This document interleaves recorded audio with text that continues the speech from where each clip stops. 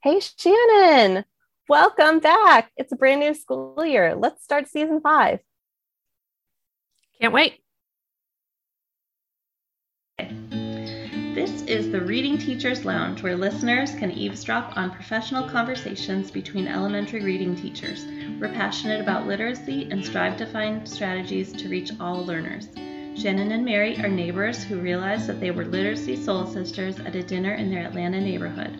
Once they started chatting about reading, they haven't really stopped. Come join the conversation. Hi, welcome to the Reading Teachers Lounge, Season 5, Episode 1. I am Shannon Betts, and I have been teaching since 2002, either as a classroom teacher or reading specialist.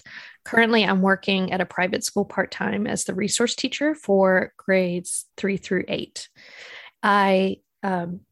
You can find me online at readingdevelopment.com or on Twitter, Instagram at RDNG Development.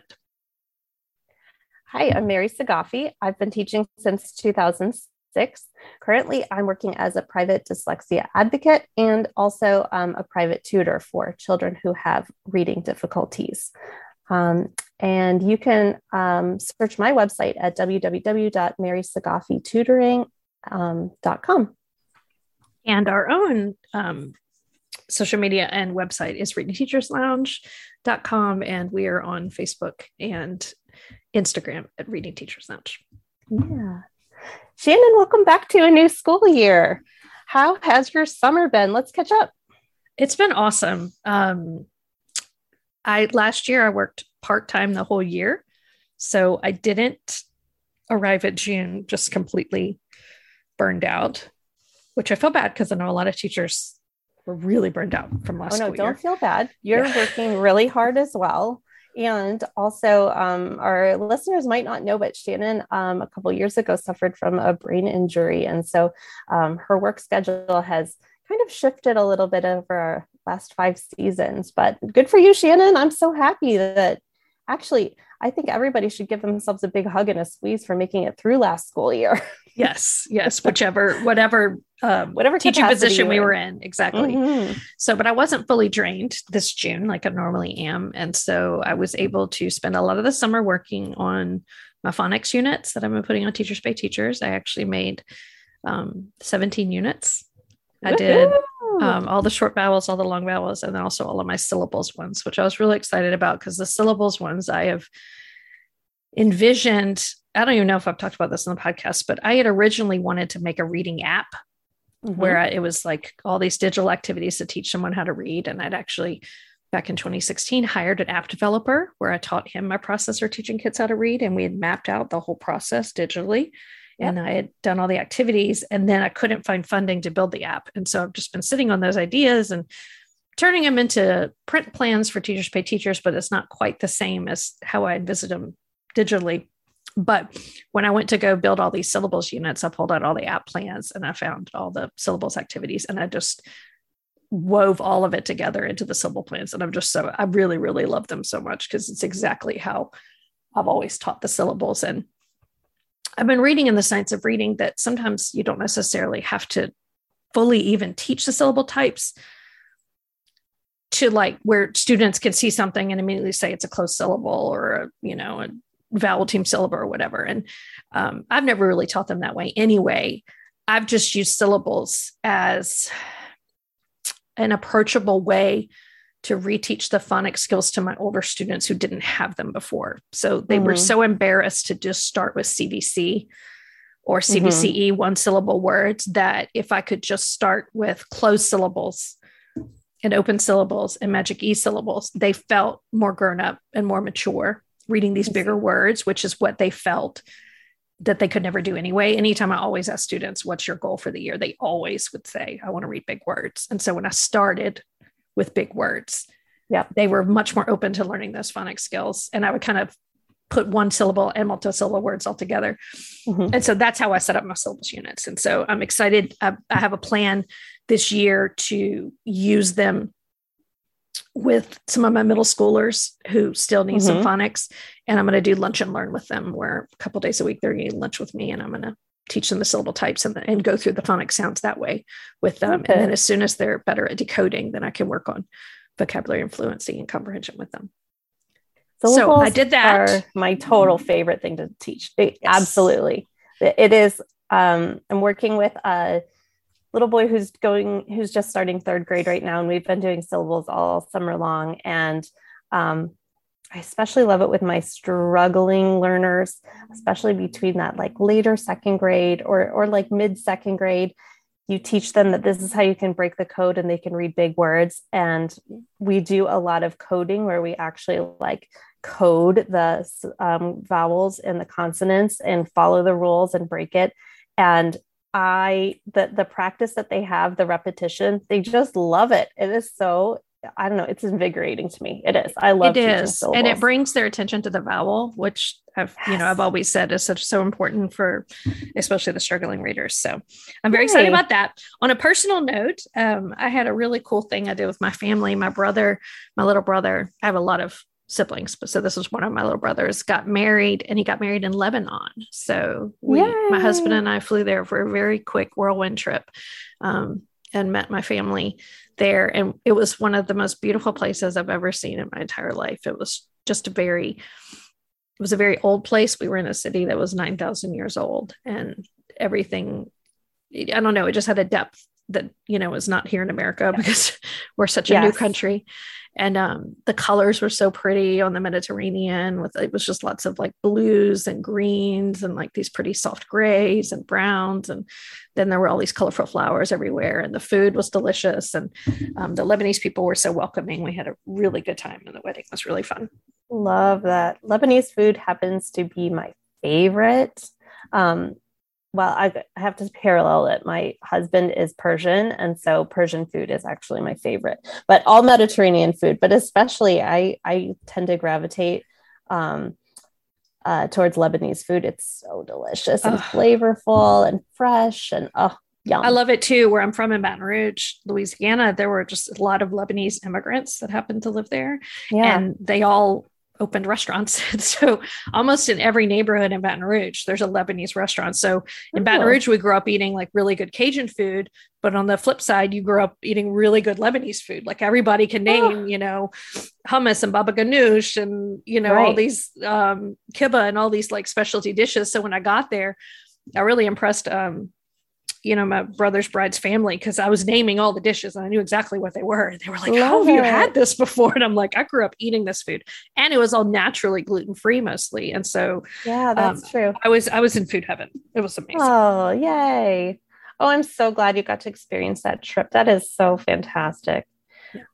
Yes. Yeah. The travel is just so nice. We did a family trip. We did almost a family reunion, I would say, with my husband's family, and we ended up going to Colorado, and we were in the mountains. It was so beautiful. We stayed at we stayed at a big house, and then the house was attached to like a hotel that was sort of a resort, so it had a pool attached to it. So we were able to take a little bus and go into the village, and then go around. And so my kids, we decided to do a family adventure, and we went up to Vail Mountain, and we took the gondolas up, and they have a mountain roller coaster there, and some climbing walls, and some, what do you call them? Zip line things, stuff like that. And the kids just had the best time. And my little 4-year-old was so funny. She was so brave. She couldn't wait to go on the mountain roller coaster, and she was able to go on it with me. And she had her hands in the air the entire time. Cute. She kept saying, faster, faster. She's such a little adventure bug. That was so fun. So we had a really nice time with family in Colorado. So that was our plan. And I've been tutoring, but I'm working so hard on boundaries. Boundaries, are constantly this ever changing, struggle as an adult. I think for Mary everyone. likes saying, she has a hard time saying no. I have a hard time saying no because I'm invested in a lot of things, and I get very enthusiastic. And you want to help every reader and every family that you meet. I really do. I love it. So this summer I had a plan to just do a 1-day sign up, and I would let any of my past students or any of my current students just sign up, and it happened to be on Tuesdays, and I did not make any other days available. So if I wasn't or if they couldn't attend that day, then they just couldn't attend that day. So I had childcare one day, and then the rest of the week we had just some fun family adventure kind of stuff. We went to the pool. We did some, I don't know, just fun kids stuff, like going to the zoo one day and I don't know, stuff like that. So we had a really nice summer. It was great. I'm trying to just soak up all the time I have with my kids right now, because they're a really fun age. They're 7 and 4 right now. And so, yeah, those are awesome great. ages. I remember when my youngest hit that age and I was like, oh, he can strap himself in the booster seat and, Oh, and then help me pack the suitcase. And all of a sudden travel got easier, going places got easier. And we hit sort of the sweet spot of parenting at that point. We went to the airport and didn't have to take the stroller. It was I know that sounds so dramatic, but like, it really does change how travel is. It felt more like a vacation this time than just an adventurous trip. Yes. You hang up the diaper bag and you're back to a normal purse, and you're just less encumbered by kid stuff.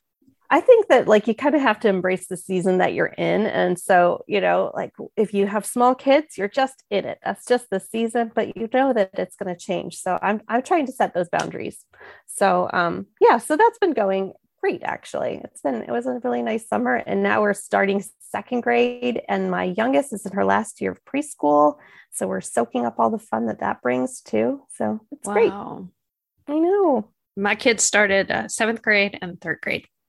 My 2 boys. Ooh. Yes. I know. 7th grade is such a good year. It is. 6th grade was hard for me personally when I was a child, and then it ended up being hard for my son. But then 7th grade was easier for me personally, and it started out easier now for my son. So I'm hoping that we'll have a good year. I know it's not true with all kids, but I think for me, when I went to 7th grade, I remember it being just a much more like I took more ownership of my learning. I felt like more of an adult, and I was like excited to like embrace that. I was looking more forward to like my life stuff. I mean, go figure, me thinking about what I wanted to do and be when I grew up. No, but I know what you mean, because you're starting to look, at high school and then even beyond to college and stuff. Yeah. Yeah. Oh, good. All right. Well, let's get let's introduce our fans and our listeners to what season 5 is going to bring. Oh, I am so excited. So me too. We kind of took time this summer and just, kind of reflected on the first 4 seasons of our podcast. And we started to kind of see that we almost had themes, throughout each season. And last year's season theme ended up being science of reading, because we were delving into so many of those topics and had so many good guests helping us learn about the best practices that have become more talked about in mainstream as science of reading has, taken hold. And so this year, our theme is kind of the reading brain. And so we're really going to be taking what we learned about the science of reading and then kind of looking at what that looks like in the students and how we can help the students. Basically, the goal is to eventually get the students to orthographically map every word, so that every word's a sight word.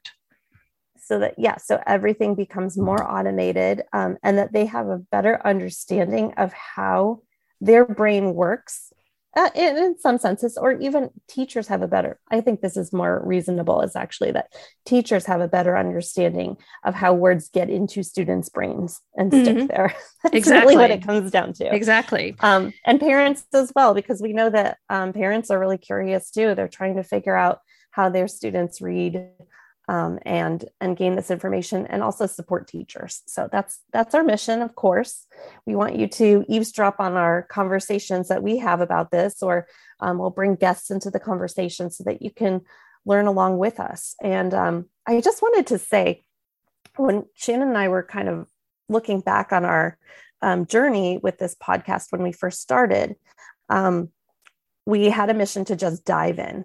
And we knew that we were doing good things, but it sort of leaves you at a place that's a bit vulnerable, and you have to be a little bit trusting of yourself, and just allow this like vulnerability to kind of shine through. Because I think that this is real. Teachers feel guilty when they feel like they can't meet the needs of their students. And as a born and raised Catholic, I come by guilt very easily. And same. Yeah, I try really hard to separate that and just keep doing the next right thing and take that next step forward. And I think that you can kind of, if you are listening back to some of our previous seasons, you might notice that, we talked a lot about balanced literacy, and woven through our balanced literacy, we were also talking about phonics and how important phonics instruction is. And multisensory practices and activities. Yes. And that's what I'm preaching all the time, is keep it multisensory, people. So our intentions are always to help our students and be strong. And I know that you don't go into teaching if you don't have those same intentions. You want to help kids progress and grow and become independent thinkers and learners. That's what we all do when we decide to become teachers. And, I think that this year and last year and some of our previous years have brought a lot of pressure and a lot of feelings of inadequacy, because you just feel like you can't do it all. And I think we need to let go of that a bit and just take the next step forward. So that's sort of what Shannon and I are trying to model for you all. And I hope that you'll give us some grace, and likewise give yourself some grace as you also maneuver through the school year, because I think that that's very, very important. And just keep doing what's best for your kids. For sure. I was talking about that with a friend on the phone yesterday, actually, because she switched schools from last year to this year. And this was our first time talking since the summer. So I was like, how's pre-planning going? How's your classroom set up? How's it going at the new school? And it's going well. And she's excited because they have really good programs in place at their school. She's got Heggerty. She's got a very strong phonics curriculum. And then they are using the Basel as their sort of link for comprehension and writing and some of the other skills. And it's all good when you look at it. But then she said something about the way the readers workshop is going. And unfortunately, she has to do it after lunch. But she said, it's just not flowing. It doesn't flow for my students. It doesn't flow for me. It doesn't make sense. We're not efficient. She's like, I like all the individual things, but it's not cohesive. And she's feeling a lot of pressure because she's got a literacy coach in her school. She's got an academic coach. They're going to be coming in and observing her. And there's a lot of non-negotiables, and initiatives in their building. And I was just flashing back to my old public school when I was in that position, when I was teaching second grade, when we started this podcast. And I felt that pressure a lot too. And where you feel like you have to do, teachers were kind of like rule followers, we're good, nice people. And so we sit in those grade level meetings and the staff meetings, and we're told, do this, do this, do this, do this, do this. And we're like, okay, we'll do all those things, and then you try them with your students. And sometimes it just doesn't all make sense, Correct. Yep. And so the advice I gave my friend is what I ended up doing when I was teaching second grade, which was just focus on your students. And if it doesn't make sense to you, then trust me, it doesn't make sense to your students. Okay. Sure. And so they're not going to see this good phonemic awareness from Heggerty and this good phonics and this, comprehension and everything you're doing. They're not going to see it as cohesive if you don't see it as cohesive. They're going to see it as 3 separate subjects and 3 separate lessons, and they're not going to weave it together to do that smooth orthographic macadamia like they're wanting. Yeah. So I said, I would think outside the box. I would do it quietly. I wouldn't ruffle feathers at my school, but I would see if you could put, like, for example, her Heggerty, right now she's doing it all together for like 10, 15 minutes. And the thing with Heggerty is it's like really fast. It's like these fast, like 2-minute drills. Phonemic awareness drills. And so they're just drills. Yeah. And so I said, could you do some of them with morning work and morning meeting? Could you do some of them when you're lining up for lunch? Could you see like your whole day as putting in the pieces of Heggerty rather than starting your 10 minutes when that's when the students are most interested? Yep. I would want that to be my phonics part time for my first grade class. I wouldn't want to waste the first 10 minutes of not waste, but use the first 10 minutes of their focus energy on all this phonemic awareness. And then by the time I get to the phonics, I've kind of lost some of them because they have a hard time focusing for that long when they're that young. So I said, I would see if I could split up those pieces quietly, leave at least one piece for that. We come back from lunch. We do that last little, most like really interactive piece of Heggerty to really get them focused and transition from lunch mode and recess mode back into literacy mode. And then I would go straight into my phonics from there. And then I would also weave my phonics in as much as I could with the basal so that it's more cohesive for the students. And I was just like, I know it's hard, but just try as like, I would prioritize what my students need. And when I have made that decision in the past, like when I did it in my second grade class, it made sense to my students. I was calmer. I was more confident. And two things happened. One, the data showed it. Okay. Mm-hmm. And my reading scores were great on MAP. And guess what? After your reading scores are good, they leave you alone. And they're not as, eagle eye focused on you. And you can get away with just sort of not following the non-negotiables, like letter by letter by letter, because we're teachers and we have a craft. And so we need to personalize things for our teaching. I truly believe that. And so the other thing is, I think that's great advice, Shannon. That's really helpful. Yeah, definitely. So just focus on what the students need, and then the data will follow, mm-hmm. And then your administrators will trust you that you can that you're doing what you're supposed to do. The academic coaches and the literacy coaches will trust that you're doing what you need to do. And it just kind of all smooths out. So I've been there, and it's not easy, and it takes some boldness, to actually close your door and do what's right for your students. And I always did feel like this was even when like my non-negotiables were balanced literacy. Mm-hmm. And I was like teaching phonics in secret, and I was doing these other things like phonemic awareness activities in secret because I felt like I was going to get caught in as not doing something that wasn't part of my Lucy Calkins lesson, mm-hmm. Or part of my Fountas Sempione lesson. But I just focused on what was right for my students. And I kept looking at the students' data. And once the students were learning, we formed a classroom community. And then what was happening on the outside just didn't matter as much. I think that's such good advice. The hardest part is when you are a teacher, you typically tend to just be a really good student and you enjoy school, you go back in. And so you're constantly in the back of your mind, because we've all been trained this way, you want to get that approval from your administration and you want to get a good, evaluation, and you want to see that your students are making progress. There's so many heavy things that just weigh on you. And when you deal with little people who have a big array of emotions and needs and all that stuff, setting the boundary for yourself and making sure that you are giving yourself a little bit of control in what you can do. It would be so great if they said, here is the best curriculum. I'm going to give it to every single teacher. And here are 3 new curriculums, and you can do the science of reading. Here you go. No problem. That's just not feasible or doable for many adult teachers. You have too many things in your brain. You don't have enough brain space to learn new curriculums every 3 years.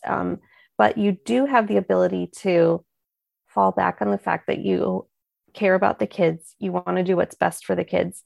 And you might have to look at your schedule a little bit and figure out where can you fit it in. I think your best advice, Shannon, is if it doesn't make sense to you, it's not going to make sense to the kids. So focus on that first, even if it's just one piece at a time. Focus 1 week at a time. Like, hey, I'm going to improve my phonemic awareness instruction. Maybe I'll try to vary it throughout the day. Or I'm going to really focus on calling out words and focusing on phonics while we're working on comprehension at the same time, so that I could weave that in. That's what you do the next week. And then the following week after that, don't try to make the change at one time. It's just too much brain space that's being used. Yeah. So, and as I told my friend too, I said, listen, anytime I've ever been doing good instruction where the students are engaged and I'm comfortable, I've never been dinged on an evaluation, even if it's not following the initiatives. Like there was one time when remember the scripted horrible phonics program that I hated at my old school that I've told you, I don't really name drop it, but I hated it. Mm-hmm. I purposely was not doing it with my kindergarten students. And like, I got observed by someone from the county office and I was doing an interactive read aloud and with rhyming words. And, they were jumping up when they heard a rhyming word and we were doing movements and things. And he went back to my principal and raved about my lesson. And it wasn't anything that I was supposed to be doing at that moment. Right. And that was a big aha to me. Like, okay, if they see good teaching and they see good learning happening, then, they're not going to look as closely at the checklist of all the non-negotiables that they're looking for. Yeah. I remember, and I know I've shared this before, but I remember it was my first year teaching special education. And I had an interrelated or kind of like a resource room, but I would also go into other classrooms too. So I remember walking into the teacher across the hall, who was a kindergarten teacher. And I just put my head down on the table and I said, when am I ever going to be a good teacher? Mm-hmm. And she said, you have to stop measuring that your approval is going to make you a good teacher. You'll feel when you're a good teacher. Wow. And I know. And she said, it's going to take a little while, but you'll get there. And it's so true. It is absolutely so true. And we've talked about like the magic that happens around the circle table. Yes. and that's really what it is. It's when you are in your groove and your kids are right there too. And that's what your ultimate goal should be. We are not saying don't listen to your administrators. We're not saying don't follow the curriculum. We're just saying like set some good boundaries and put away some of the guilt so that you can actually do it. Because then you're focused on the learning rather than the teaching. And that's what bothers me a lot about the initiatives and what admin look for is that they're so focused on checking off, seeing certain teaching practices and the teacher's doing this, the teacher's doing this. Well, the teacher could be doing that with like 0 students in the room.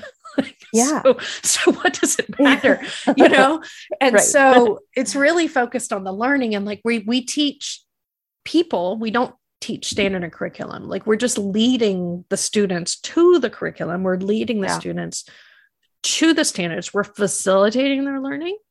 Yep. But it's really focused on the learner. And so once I switched to that focus, I mean, even at some point I had to start my last few years in the classroom. I ended up having like 2 lesson plans. Like I had one on the left that was like, this is what I actually planned to do during all these subjects. And then the right side of my lesson plan book was like, this is what actually happened during the workshops. Because if my students weren't getting the lesson that I had planned, then sometimes I'd go to my file cabinet and I pulled out something different and I printed it on my printer really fast. And we did a different activity, or I tried a different method, and sometimes we'd scrap it. If the math lesson wasn't going well, I would shorten it and we'd jump to another subject. And then I would go back to math later when I had regrouped and figured out, okay, I'm going to approach it this way instead, after I reflected on the problems that the students were having and the barriers they were having to their learning. And I was so focused on the students' learning that it made me a really, responsive teacher. Yeah. Where I really was barely focused on my lesson plan. I just sort of had a loose outline in my head, but I knew where I was taking them and I had the objective in my mind and I had the standard in my mind. But sometimes the way I got them there was not the way I'd planned, because when it's not working, you feel it not working. And so I would make very quick adjustments. Nice. I'm so excited about this season, Shannon. It's going to be so good. It is. I love learning in the brain. Yes. Period. Because I think that it feels obscure because every brain is so different, but we also have so much information and scientific studies that are done now that help us specifically teach kids how to read. Like these things must connect. Now, getting the strategies down to make sure that the kids are actually making these connections, that's where we're going to start to dive in a little bit. We're going to teach you what they need, and then we're going to help fill in some of the pieces about how strategies work. And chances are you've already been doing a lot of these strategies, but let's just be really specific about it this season. Yes. And people have asked about it. We are finally going to do some episodes about fluency and vocabulary. Yes, everybody's been asking, and I love teaching it. I've been teaching it so much with my tutoring recently. And yeah, I do a lot of fluency phrasing. And I mean, I rarely teach sight words in isolation. I always teach them through phrasing. I think that that's really important. And yeah, we're probably going to talk a little bit about what's going on with oral reading fluency and doing reading records and things like that, and how important or not so important they are for keeping tabs on your kids. Secret, the most important thing is to watch and listen to your children read.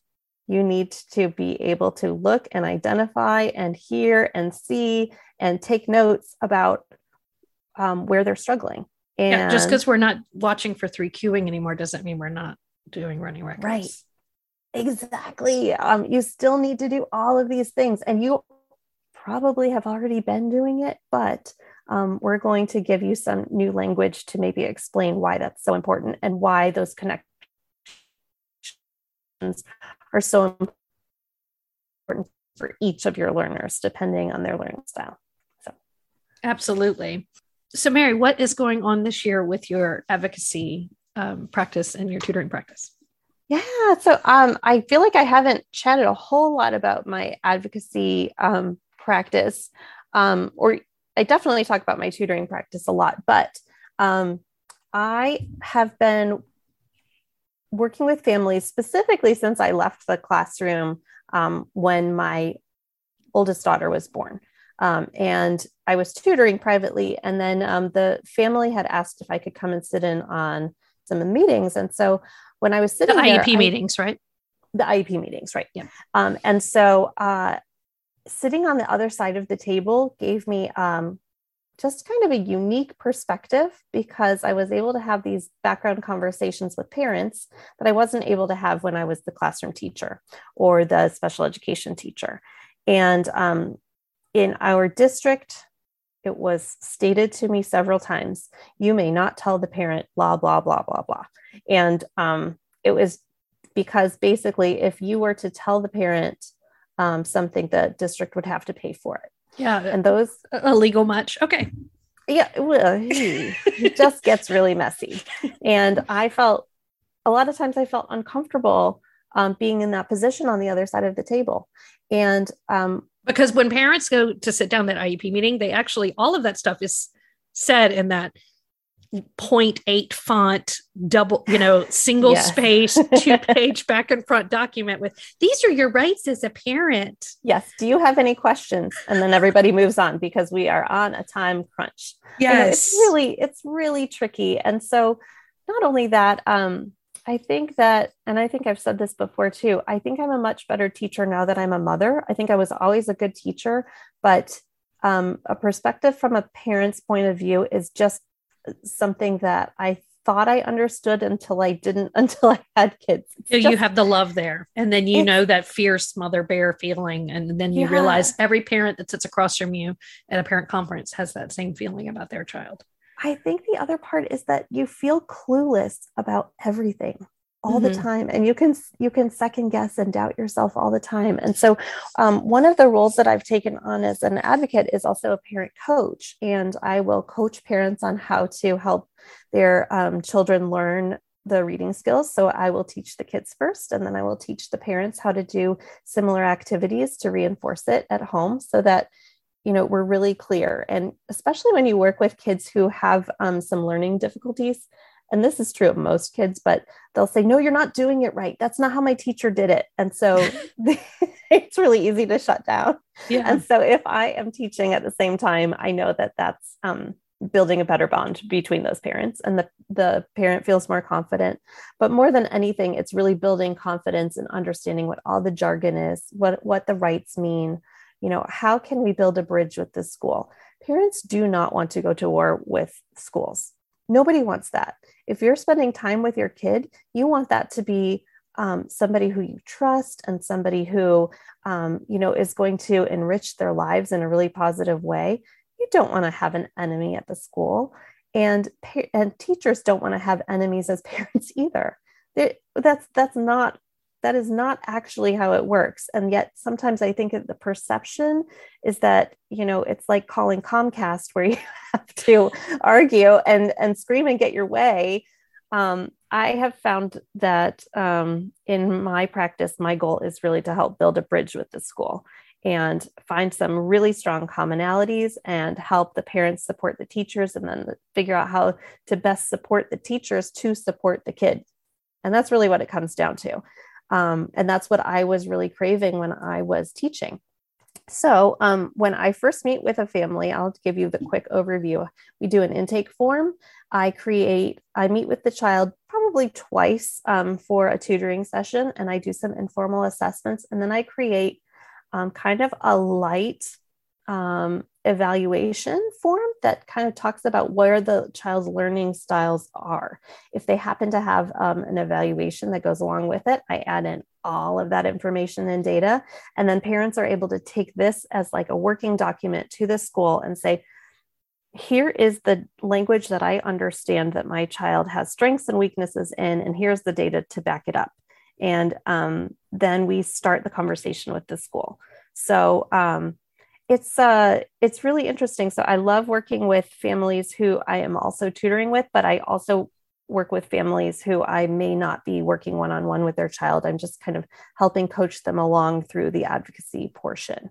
But as Shannon said earlier, I love to help families, but when I make an investment in a family, it's like an all-in investment. And so I need to make sure that I can really devote all the time to them. So I do work on a referral only basis right now. And, I've been full, and I'm trying to keep my calendar, as blocked off so that I can actually give to the families what they need that I'm working with. So that's been a process, but I can see why that's hard to say no, because you want to help those families. You want to be there for them, but you can't pour from an empty cup. So you have to balance that.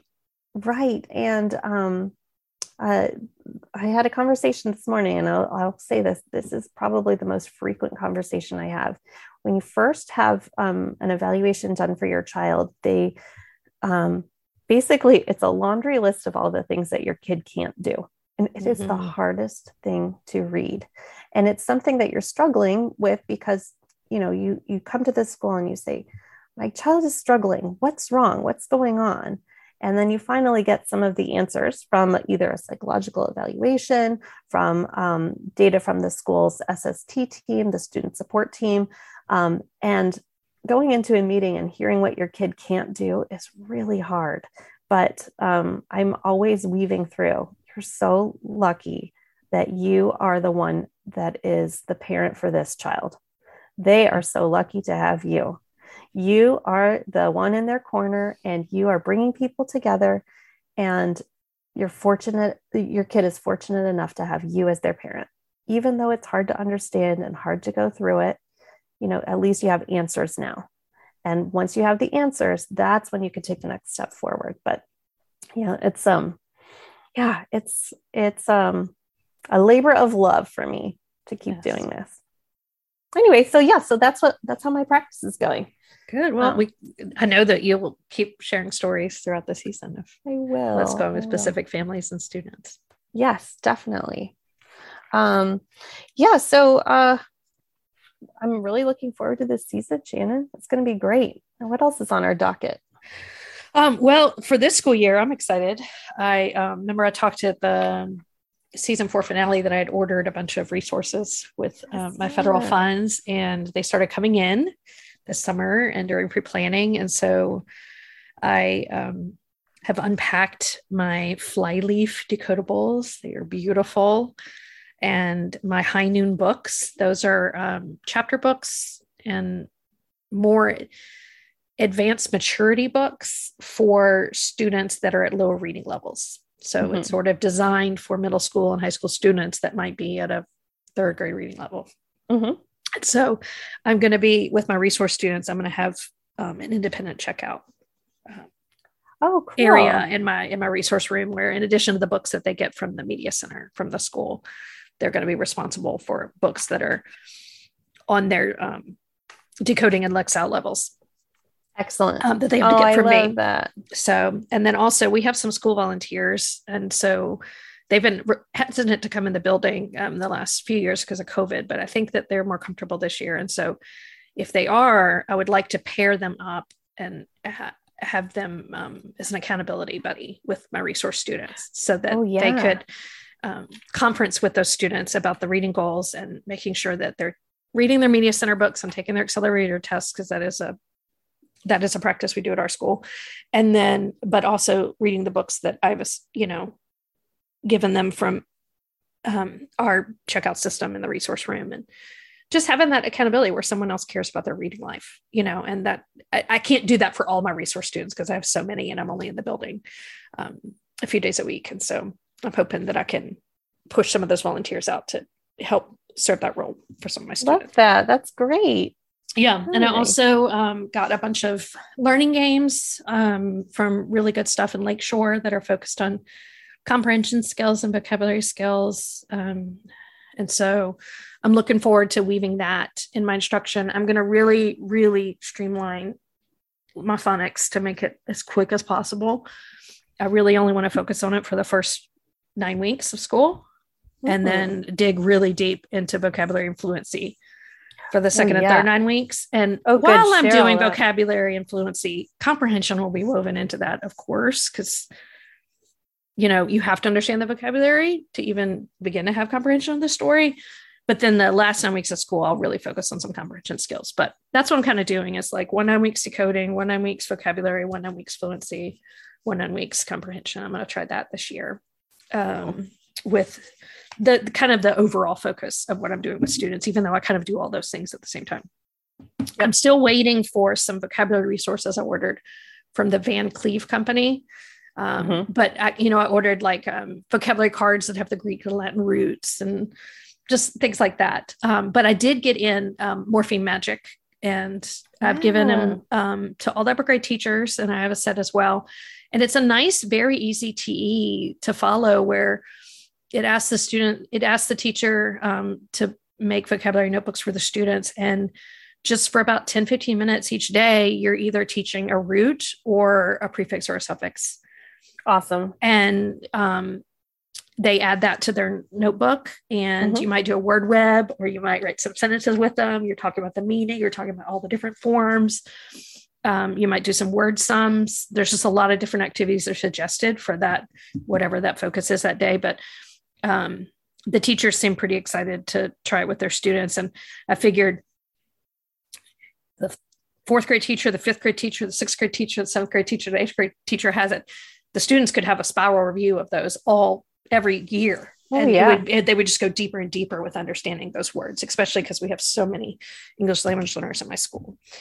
Great. So I'm still waiting for my geodes decodables to come in. Those are going to be like the flyleaf, but they're going to, the flyleaf ones are, like it's got a text that's for short O and a text for long U, and it goes through the whole kind of scope and sequence of the phonic sounds.